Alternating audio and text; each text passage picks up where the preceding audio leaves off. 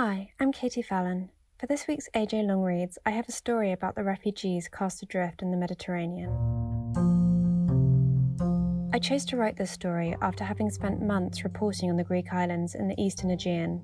These islands, once nominated for the Nobel Peace Prize for their efforts to welcome the thousands of refugees landing on their shores, have become places of widespread reports of human rights violations. I was put in touch with Naima, a mother of two who had spent all her savings to smuggle her family into Europe. It didn't go as planned.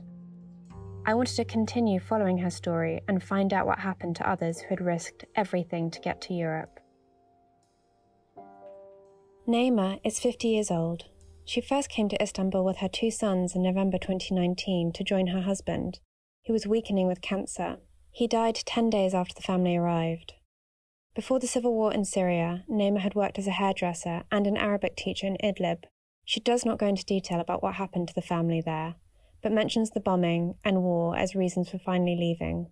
After losing her husband, she struggled to find work in Turkey. She decided to risk the dangerous passage to Europe to seek political asylum, thinking that she would have a better chance to get a living wage so that her sons could get an education. Naima asked around, and months later found some smugglers who said they would take her to Greece for $7,000, all the family's savings.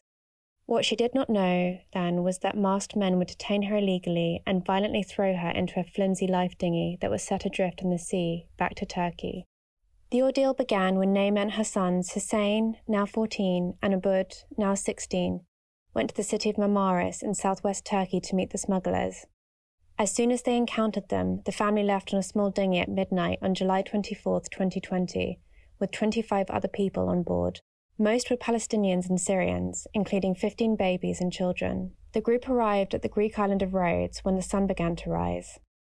Naima says they were met by authorities in blue uniforms. They spoke in English and Greek, and another asylum seeker translated into Arabic for her. The uniformed men told them that they were going to take them to Athens, adding, "We're going to save you and protect you."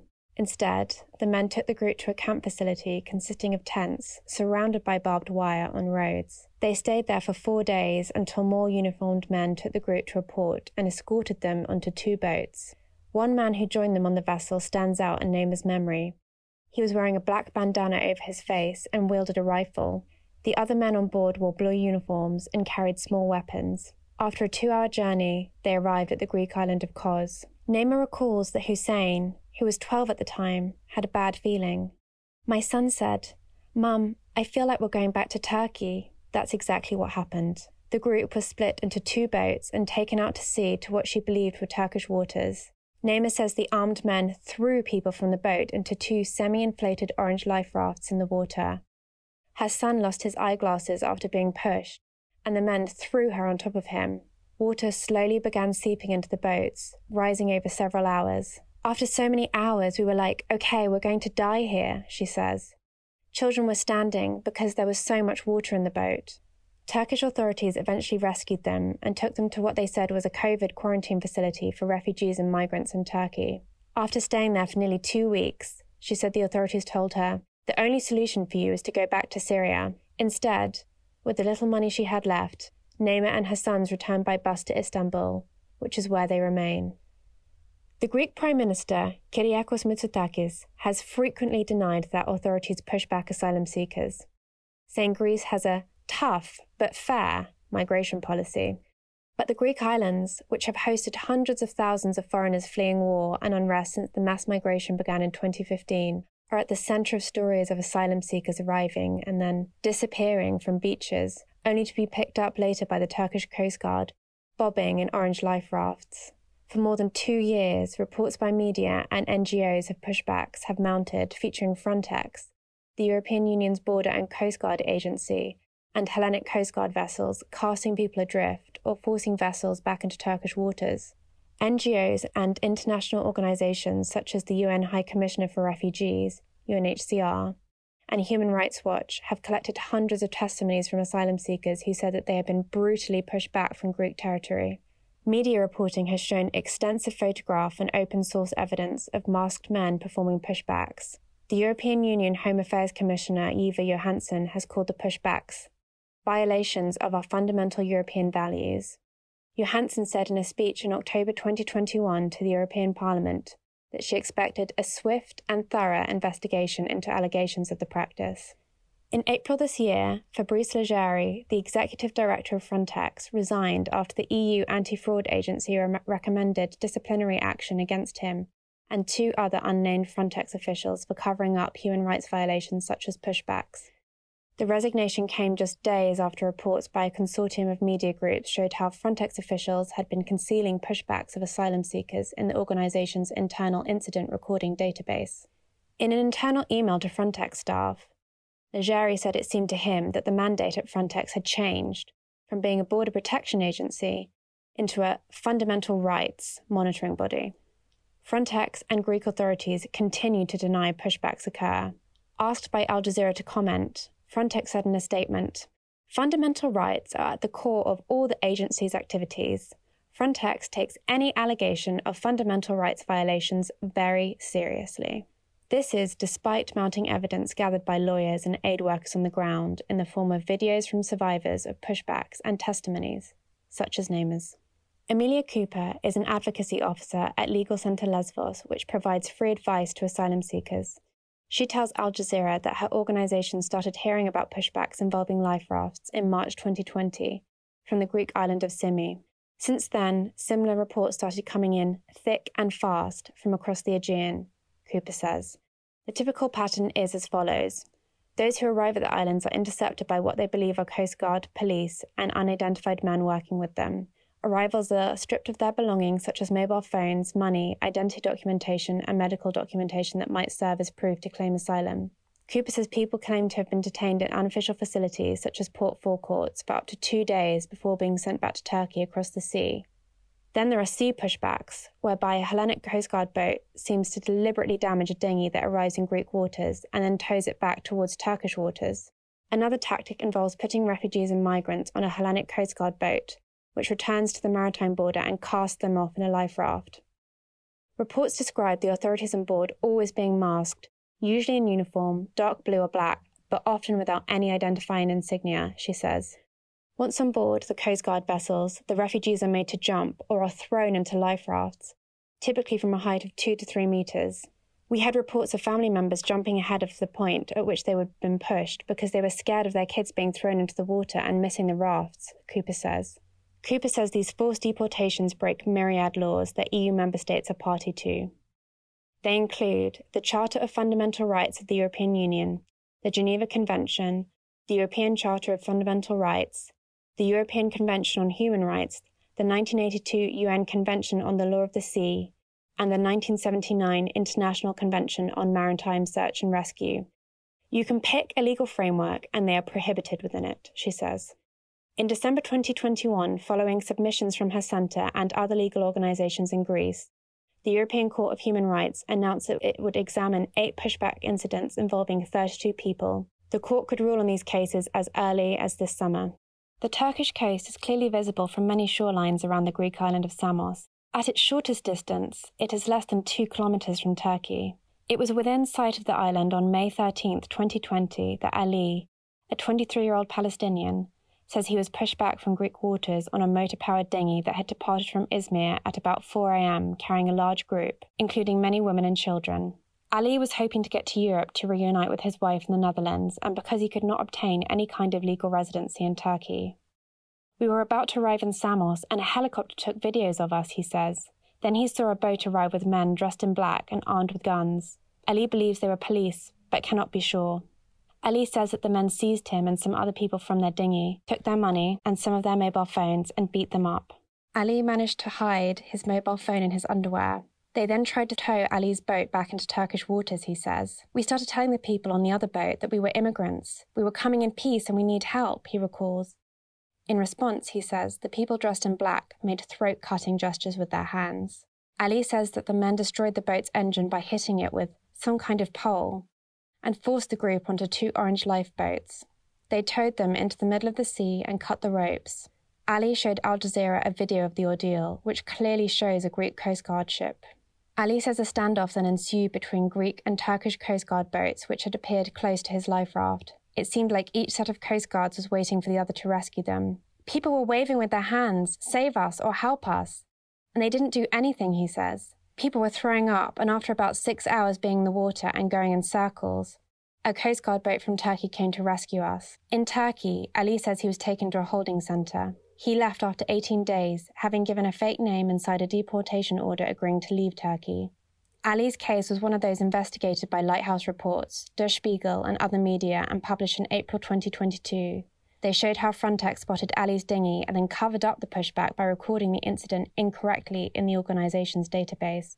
Dimitris Choulis, an immigration lawyer from the island of Samos, says that pushbacks had been going on for some time, but grew more frequent in April 2020 after Turkish President Recep Tayyip Erdogan announced his government would no longer prevent refugees and migrants from leaving Turkey for Europe.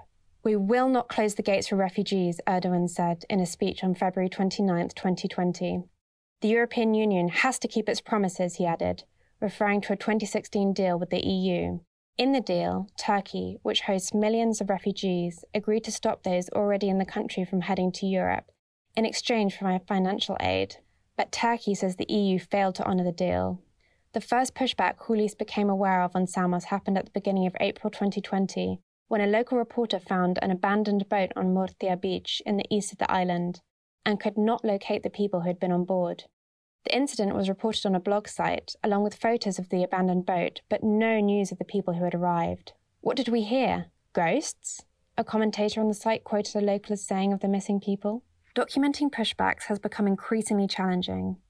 Media reporting on pushbacks has invariably been called inaccurate or labelled fake news. Natalie Gruber works with JASOR, an NGO that provides support to survivors of pushbacks and refugees and migrants in Turkey, including short-term accommodation and access to food, first aid and medical treatment.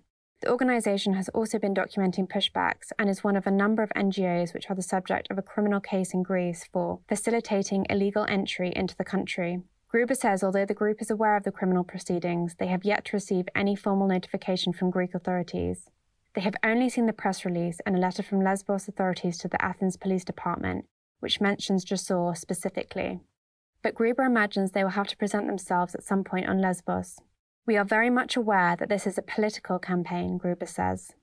"There have been several attempts by NGOs to bring evidence before Greek courts, but it is extremely difficult because the victims are often isolated in refugee camps in Turkey," says Pavlos Eleftheriadis. "There have been several attempts by NGOs to bring evidence before Greek courts, but it is extremely difficult because the victims are often isolated in refugee camps in Turkey," says Pavlos Eleftheriadis, a professor of public law at Oxford University. "Unfortunately, as far as I know, all of these cases have been dismissed by Greek prosecutors and have never reached the stage of a court hearing," he says.